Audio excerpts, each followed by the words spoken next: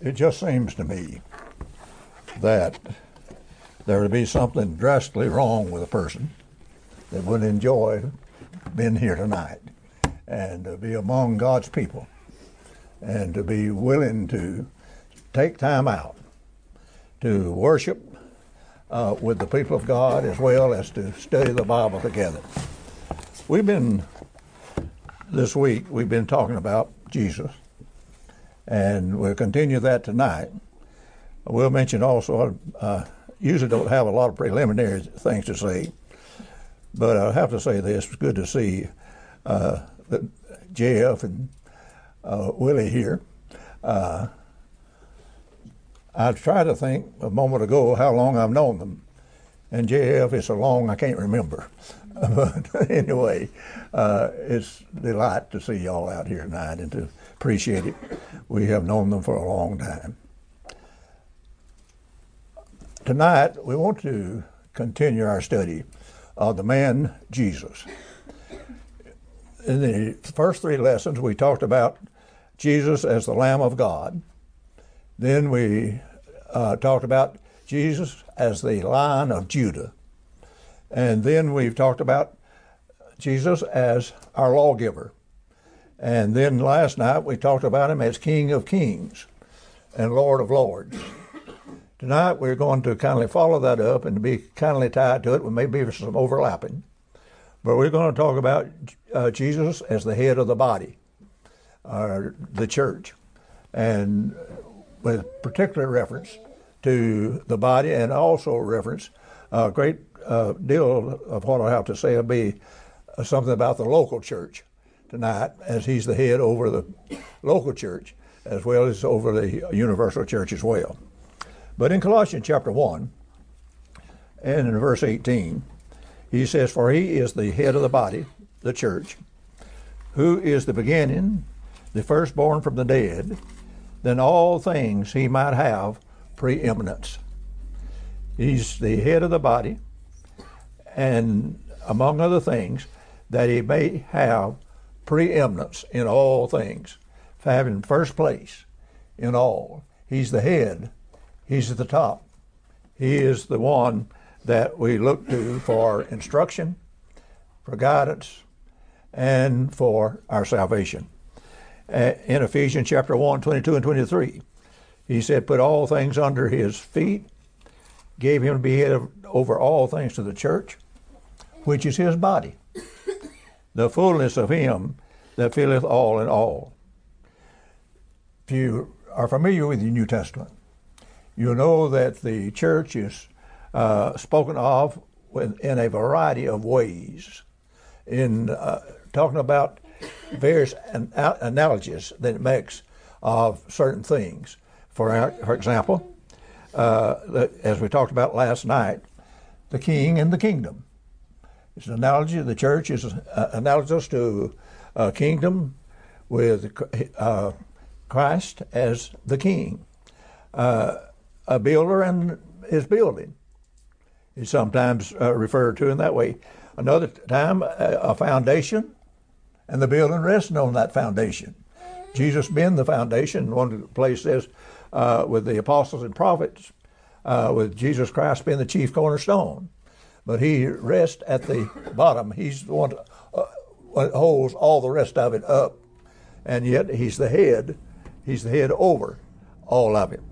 Then the vine and its branches, husband and wife, head and his body. And here the analogy is between the church and its relationship to Christ, as the human body is related to the human head. And so you have the head giving the orders. Whatever you do comes from the brain. Some of it's voluntary. Some of it's not voluntary. But it comes from the head. I breathe because my head's still working. I walk because my head's still working. And my parts are still receiving instructions from the head. So tonight, as I said, he's the head of the universal church as well as head of local church. And I might add this, that when we're talking about the universal church, we're not talking about a federation of churches. What we're talking about are individual Christians who have submitted themselves to the reign of Christ, and they are the ones that make up the church in the universal sense. And the church in the universal sense is not an organization, it's a relationship. You have every person who is in fellowship with God, wherever it may be, whatever his locality may be, he is in the church. He's in that assembly, that host of the saved. The universal church never assembles fiscally. It doesn't have any head on earth. The only head that it has is Christ. And each Christian, as they receive those directions, and they, along with every other Christian all over the world, compose the universal church. But the local church is an organization, but it also has Christ as its head, and then various ones functioning within the scope of the local church are in subjection to him, and how they do their part in the local church is determined by what the head tells them to do and what the head wants of them and what his will is. And we want to notice some ideas that are suggested by the head and body analogy, as he is the head of the body, the church. First of all, there is the idea of authority. The very idea of his being as the head, it puts him in the place of authority. Just as you read in 1 Corinthians 11, where it talks about that the head of woman is man and the head of man is God. Well, they're the ones who have authority over the other. And so when you talk about the head of the body, you're talking about authority over the body. Back to Ephesians, we read a moment ago, put all things under his feet and gave him to be head of all things to the church. As we noticed last night, that the authority of Christ extends further than just the boundaries of the spiritual kingdom. It extends further than just the body that's referred to as the church. It extends to the whole world. It put all things under his feet, heaven and earth. It gave him authority over that. But here he's talking about the spiritual kingdom, the spiritual body, made up of those who have voluntarily submitted themselves to the will of Christ and have joined together to work together in order to carry out his will here on this earth. He's the head and the king at the same time. Back to Ephesians 1. In Ephesians 1 in verse 20, which he wrought in Christ when he raised him from the dead and set him in his own right hand in heavenly places, far above all principalities and power and might and dominion, and every name that is named, not only in this world, but also in that which is to come. And he put all things under his feet, and gave him to be head over all things to the church. I think it's interesting there that he says he's put all things under his feet. I think that has reference to where he said, all authority has been given unto me in heaven and earth. Everything under his feet. And in addition to that, he says, and gave him to be head over all things to the church. So he's not only ruling over the world at large, in the sense that every person in the world is, whether they know it or not, is under his authority, under his domain in some way. But in addition to that, he says, and gave him to be head over all things to the church. As we illustrated last night, the little circle within the big circle. You have the big circle, the universal reign of Christ over all. The little circle is reign over the church, over the kingdom that had been prophesied. But he gave him to be head over all things to the church. And he became that when he ascended back to the Father on high. If you notice in Acts chapter 2, the Apostle Peter was preaching the first gospel sermon on the day of Pentecost. And he said in Acts 2 and verse 32, after he'd pointed to certain scriptures, mainly the some in the Psalms, that pointed forward to the coming of the Messiah and to point out that Jesus was the fulfillment of that prophecy concerning Messiah. He says in verse 32, "This Jesus hath God raised up, whereof we are all witnesses. Therefore, being at the right hand of God exalted, having received from the Father the promise of the Holy Spirit, he hath shed forth this which you now see and hear." He says he is now at the right hand of God, having received the promise of the King James says Holy Ghost, others say the Holy Spirit. He has shed forth this which you see and hear.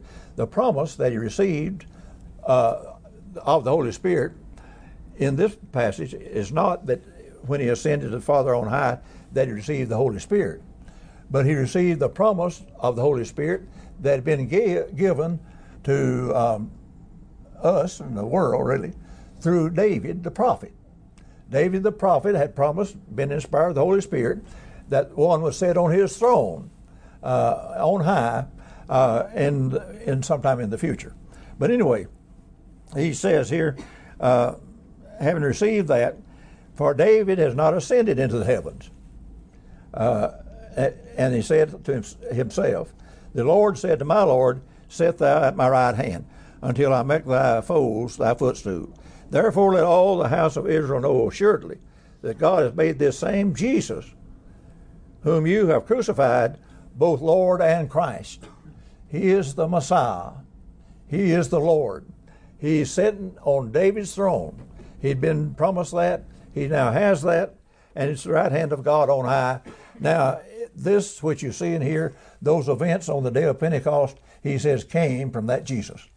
It came from that one that had been prophesied. And so when he went back to heaven, he sent that which you now see and hear. He'd promised he would send it to his apostles, and he did send it on the day of Pentecost.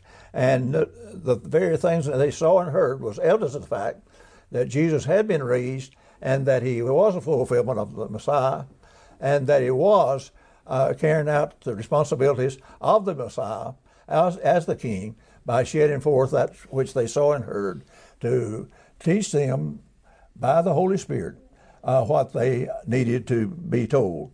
That is the apostles like Peter and others who were speaking on that occasion.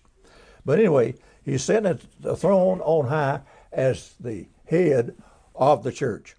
And he governs, as we've already suggested, with all authority in heaven and in earth.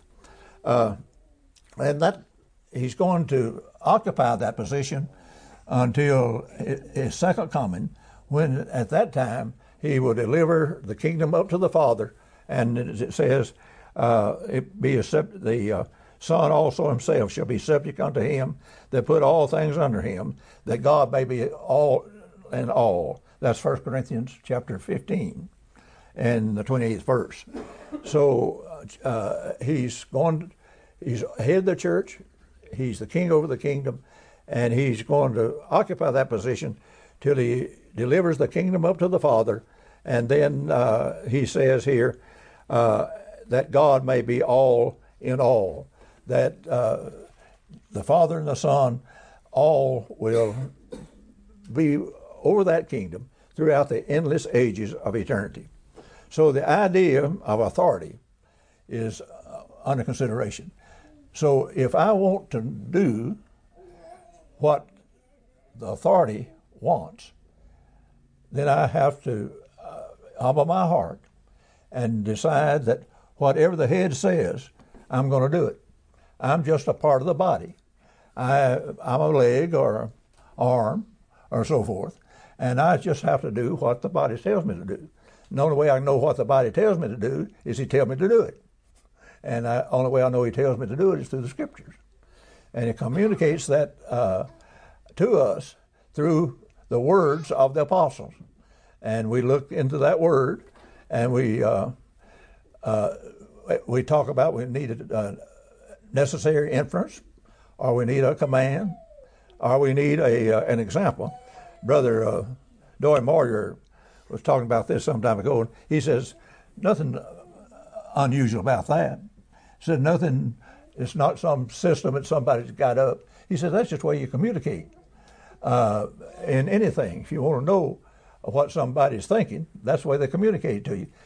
But he says what you do, you first of all, you say it, you show it, and then you infer from what's said and shown. And that's exactly what you do when you look into the scriptures for what God would have us to do as his body and individually as Christians. But anyway, it suggests the idea of authority. So that's the reason that everything that this congregation does, it must be by the authority of the head. I can't go off on my own. I have to do it as the head directed it. But the second idea of the head of the body is the idea of unity, that the body is to be united. Can you imagine a fellow trying to get any work done if each one of his bodily parts, his arms, his hands, his legs or feet decide to go off in all directions? Sometimes I think mine do that. But when they're healthy and when I was well, they didn't do that. But not much work done if that happens. They have to be coordinated by the head for to be getting anything done. If the local church gets anything done that's right, it'll have to be coordinated by the head. The head gives the authority, and each one does its part. In Ephesians 2:16, that he might reconcile both unto God, one body, by the cross, having slain the enmity thereby, the oneness of the body. When we look at the local church, we're impressed with the oneness of it, if it's what it ought to be, and if it's functioning the way it ought to function. There's a three-way unity in the one body that the Ephesian letter talks about. And one is there's Jew and Gentile and God. They're united to each other. Doesn't matter what your racial or ethnic background may have been, you can be a part of the body. The Gentiles are Jew, but they all are reconciled to each other in the one body. And that's especially true when you look at the local church. We have that idea and to press that notion that everybody that makes up this local church who are in submission to Christ, that they are to act as one, that they are to be united under Christ. The saved and the reconciled make up the body. It's a three-way thing. Let's look at it just for a moment. You've got draw a triangle, and you've got the God here at the top, and you had the Jew and the Gentile here. So in Ephesians he tells us that he might reconcile both unto God in one body by the cross. You had all men were separated from God by sin. All right? When Jesus came onto the picture, he provided the means whereby this sin can be taken away.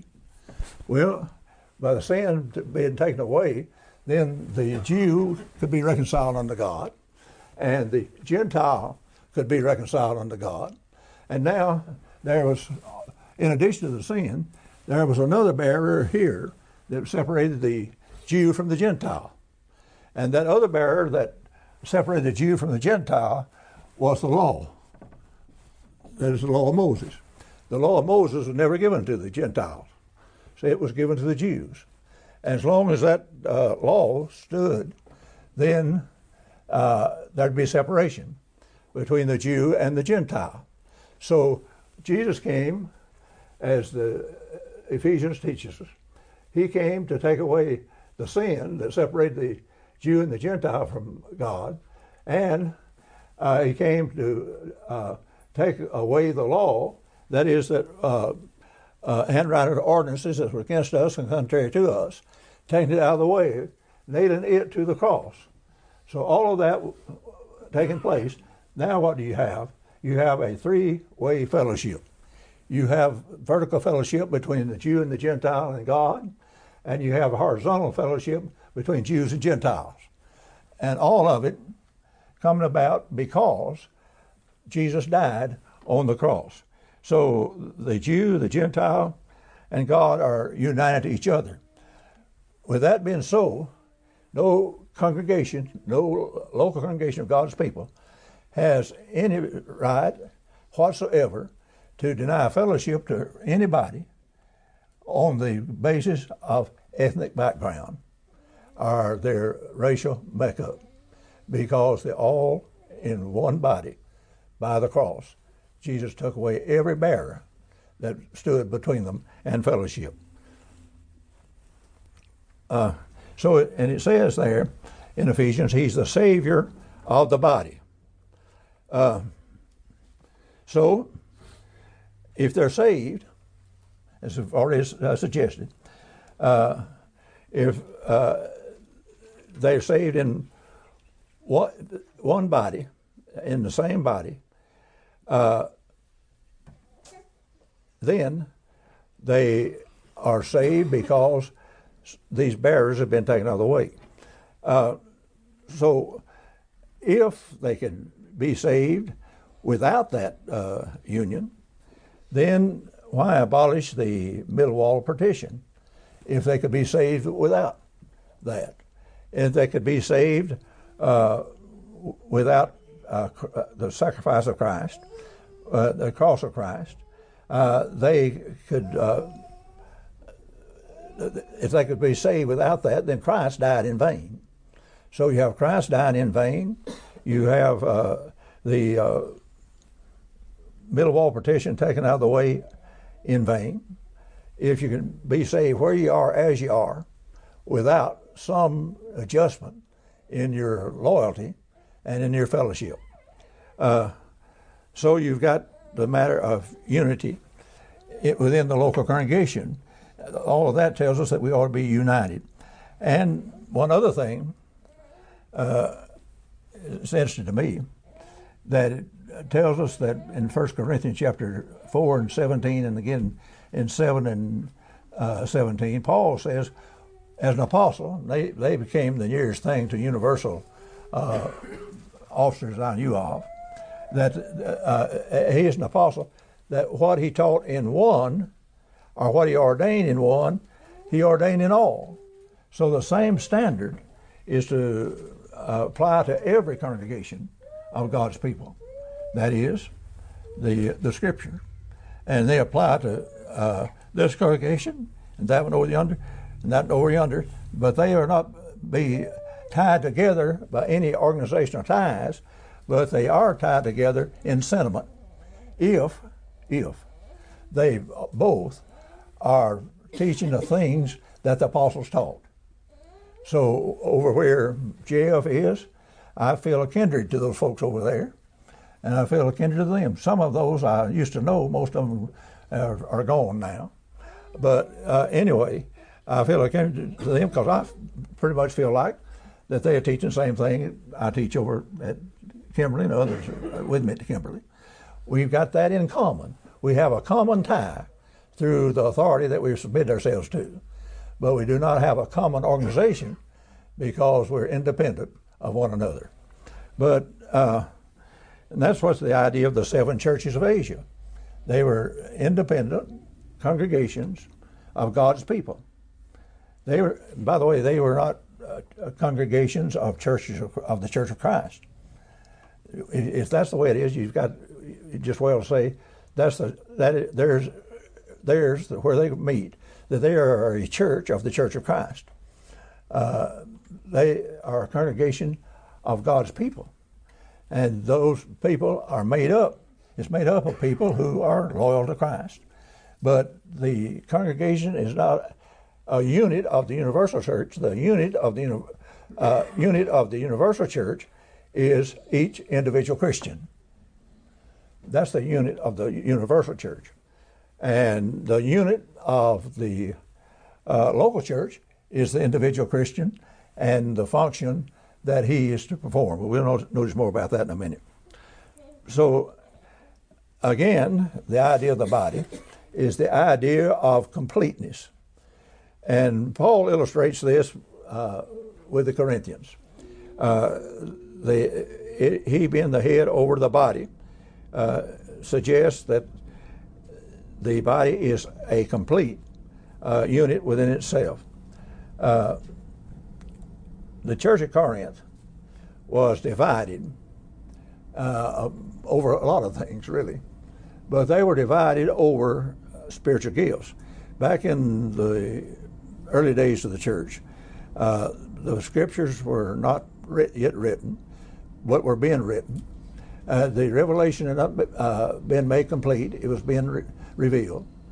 And in order to help the local churches with that, receiving that revelation and acting upon it, the Lord ordained spiritual gifts. And those spiritual gifts were given by the laying on of the hands of the apostles. And the Corinthians seem to have been fussing over spiritual gifts. That is, which was the greatest gift? Which one was the most important gift? Which one was receiving the greatest honor by having received a particular gift? And so in 1 Corinthians 12, where Paul talks about the spiritual gifts, he said that there should be no schism. Now remember, this is in a local congregation, that there be no schism in the body. Your later translation says no division in the body. But that the members should have the same care one for another. No schism, no division, but the members have the same care one for another. And in this context, he ties the person that has the gift to the gift that he has. And when he talks about a member there, he's not just talking about John Doe as a member of the church there, but John Doe, who has the gift of prophecy, who's a member of the church there. His membership, in this sense, is tied to his function that he does in the congregation. And so he shows, since the body was one, the folly of a divided local church or divided body, because all members of the human body are, of course, members of the same body. And same is true of the spiritual body. And he goes on to say in 1 Corinthians 12:13, for one Spirit you're all baptized into one body. Now this was in the midst, let's point this out. This was in the midst of his discussion as to how they were to conduct the one body, that is the Corinthian church.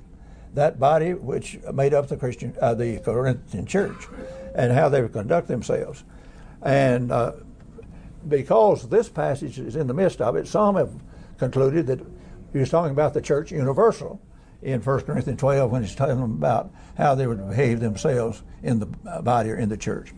But it does say here, for by one Spirit are you all baptized into one body. He reminds them that when they became a Christian, they became a part of the one body, the universal church. They were baptized into it. One is not baptized into the local church. One is baptized and then he becomes a part of the local church. And where he's not reminding them that they had been baptized into the local church, but they'd been baptized into the church universal. That's how they became Christians. But realizing that when they were baptized into one body, ought to give them the idea and show them how united they ought to be in the local church as they dealt with the various members who had the various spiritual gifts. That those who had those gifts, they ought to be united, because in the very nature of the case, they as Christians in that local arrangement, they should be united, because after all, back when they became a part of the universal church or baptized into the one body, they weren't baptized into a multiplicity of different ideas or a multiplicity of practices. And so now he says, you remember that, and remember that kind of unity. Now you, as members of this local church, dealing with one another with these spiritual gifts, then you ought to have that same sense of unity and that same idea of togetherness as you had when you were baptized into Christ in the times past. But anyway, each was baptized into the universal church, and so it's foolish to be divided in the local church. And then in Ephesians 4, he tells us that the local body is equipped for every need. When we talk about the church today, the work of the church, we're always talking about the local church. When we talk about the meeting of the church, we're always talking about the local church. And so here in Ephesians 4, verse 11, he says, and he gave some apostles and some prophets. Now, their work was that of revealing. And we know from other things the Bible teaches that their work ended when the last of the prophets had died and when they were gone. And so theirs was a miraculous work. But there was more to it than just those. Their work was that of revelation. And they received revelation for all the local churches, and it still, we have that revelation in every local church. That is the New Testament scriptures. But it's some evangelists, and some pastors and teachers. And then he goes on down in verse 16, from whom the whole body fitly joined together and compacted by that which every joint supplieth, according to effectual working in the measure of every part, maketh the increase of the body unto the edifying of itself in love. So he says the whole body fitly joined together. That is the whole body that's made up of these apostles, then apostles and prophets, but they also, the evangelists, which was local in this case, pastors or elders or overseers, they were local, and the teachers. And that whole body, these different ones with their functions, what each one supplied, they made up the work of the church and resulted in the edifying of itself, that local church edifying itself in love by the work that these did. The local, somebody says, well, an evangelist was not local. Doesn't that mean he always traveled? Not necessarily. When Paul wrote on another occasion to Timothy, and he told him to preach the word, be instant in season, out of season, rebuke and convince and rebuke and exhort, he says. And he goes on to point out the reason he need to do that, for the time will come they'll not endure sound doctrine. Those he was talking to endured sound doctrine. He was preaching to the local church then. They would not endure sound doctrine, but heap to themselves teachers having itching ears. But anyway, here you have the whole body fitly joined together and compacted by that which every joint supplies. Each one of these members with their function. Whatever the evangelists, the teachers, or the pastors, whatever they supplied, that which they supplied went to making up the whole body, and by the working of each one doing his part, they increased to the whole body being edified in love. And in Romans chapter 12, verses 4 and 5. And we have many members in one body, and all members not the same office. So we, being many, are one body in Christ, and every member one of another, and goes on and gives various functions like it does here. These members were functions that pleased him. He said in church, the members as it pleased him, 1 Corinthians 12:18. But God, now hath God set the members, every one of them, in the body as it pleased him. The apostles, as I said, had the power to lay their hands on others, and they received spiritual gifts. But they all were set in local churches for the aid of those local churches. 1 Corinthians 13 tells us that, of course, those miracles have been done away. But they became members then of the local church, either by divine appointment, that is, by the apostles laying on the hands of certain one and giving them various abilities, miraculous abilities, till the word could be completed. And then, not only was it by divine appointment in that way, also sometimes it was by instruction. In Titus 1:5, for this cause left I in Crete, that thou shouldest set in order the things that are wanting, and ordain elders in every city, as I've appointed thee. He gave Titus the instructions as to appoint elders and gave the qualification for those elders.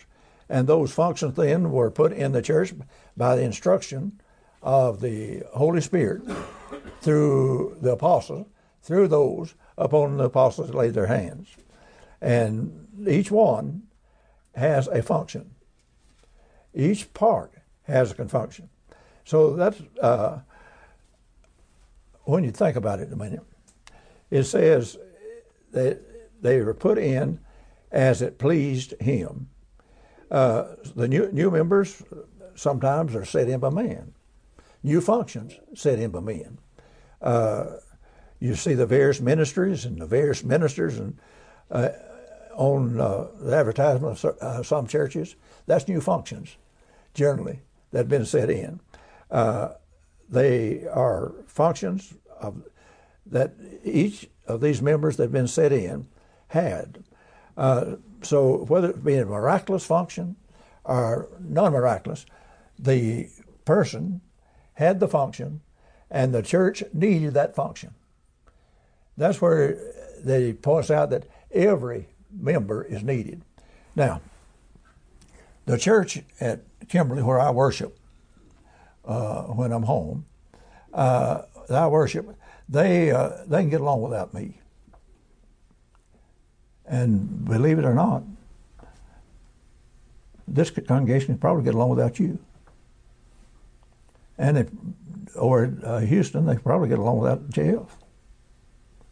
But I tell you what they can't do. They can't get along without your function. That's, your member is tied to your function and in the local church. And so I'm not all that important, nor are you or anybody else personally as a person. But as one who has the function, the function may be nothing more than turning on the heat. But the church needs that. It may be nothing more than unlocking the building and having things ready. The church needs that. There, you got the deacons, you got the elders. The church needs what they have. Now, as far as them as a person, they're not all that important. But for them, as far as their function goes, the church can't get along without the function.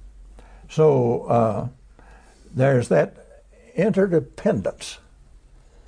Though the local church is independent of all other churches in government, there's that interdependence of the members of a local congregation upon the others, in that each one depends on the others to do their part or their share, or what he says, whatever each joint supplies, dependent upon that. So whatever your function may be, it's important, not because who you are, but because what you do as a part of the local church. Heard Grandpa Tyler tell a story about talk about the importance of each member. Tell a story about going to meetings several years in a row up in a place in Tennessee. And there was a young man there that, very fine young man, had not a lot of education, as most of us don't have enough, but some of us have more than half sense to use. But anyway, the world looked at him, he's kind of non-essential. But he said, he was a member of that congregation, and his job had been for years to keep the building up and to have it ready for the assembly, both during meetings and regular services. And Granville says he got there one time, and for the first time, the building was shut up, wasn't a light on, wasn't anything but just a building. He was there about the same time he usually always got there. Said finally about the last minute, some fellow came up and opened the door, and they went in. He asked one of them about, what about this brother so-and-so? They said, well, hadn't you heard, said he passed away not too long ago. And said, we really miss him. But what they really missed was what he did. He kept the door open. He may have not had much to do otherwise, the ability to do much otherwise, but his function was essential. Somebody had to step in and do that function. And so remember that you, as a part of this local congregation, if you're missing, somebody's got to step in and do that function. All of them, because they're all a part of the body. In 1 Corinthians 12:21, and the eye cannot say to the hand, I have no need of thee, nor the head to the feet, I have need of you. Nay, much more, those members of the body which seem to be more feeble are necessary. Let that sink in. That which even seems to be more feeble, they are necessary. A body can't function without all of its parts. That is, function as it's supposed to function, without all of its parts functioning. That's what gets us sick sometimes. All parts of our body doesn't function like it's supposed to. But when they function like they're supposed to, though that member can not be done without. Somebody else may step in and do that function and become that member that does that function. But that function cannot do without.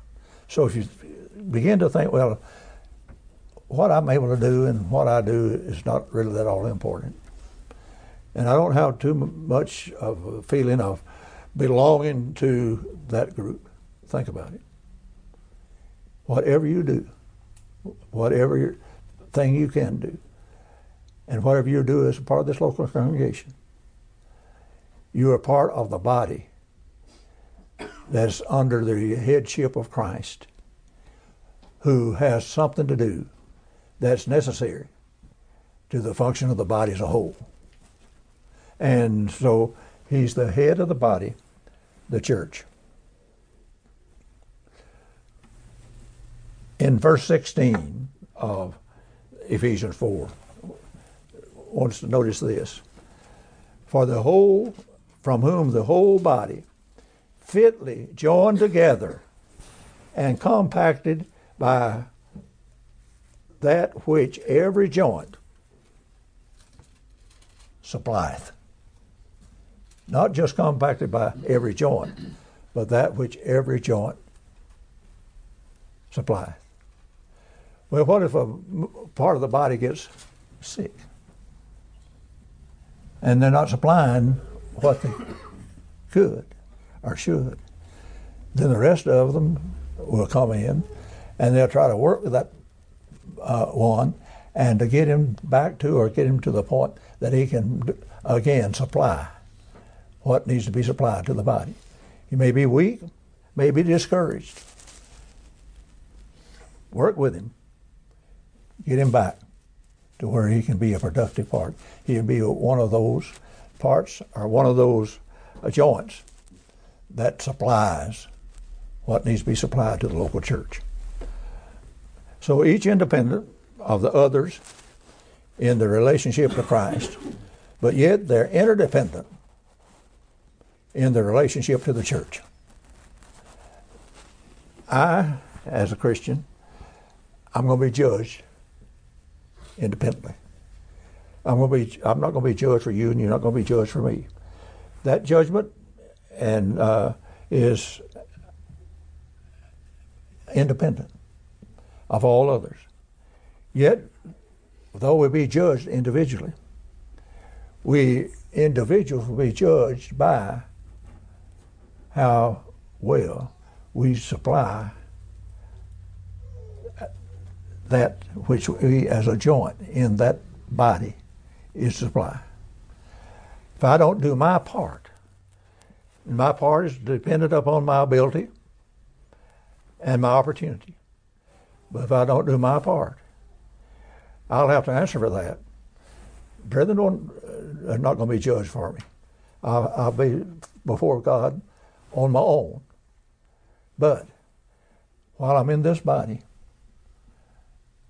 the success and the function of this body will depend a great deal on how well and how faithful I am in doing my part. If I'm the leg, or if I'm the foot, if I do my part, then the rest of lets the rest of the members do their part, and they together make up the body, and the body then can go forward as a group of God's people doing His will here upon this earth and encouraging others to do the same. So what's your relationship to Christ as a person? Is your head? Have you decided that whatever He wants you to do, you'll do it? Wherever He wants you to go, you'll go? Whatever He tells you, and the only way He'll ever tell you is through the Scriptures, to do this or that. Will you do it? What's your relationship to the body, the local body of Christ over which He's head? How well are you supplying your part to the best of your ability or not? And if you're not, why not work on it so that you can give your best to the Lord? And when you do that, the whole body will profit by it and will be a shining light in the community.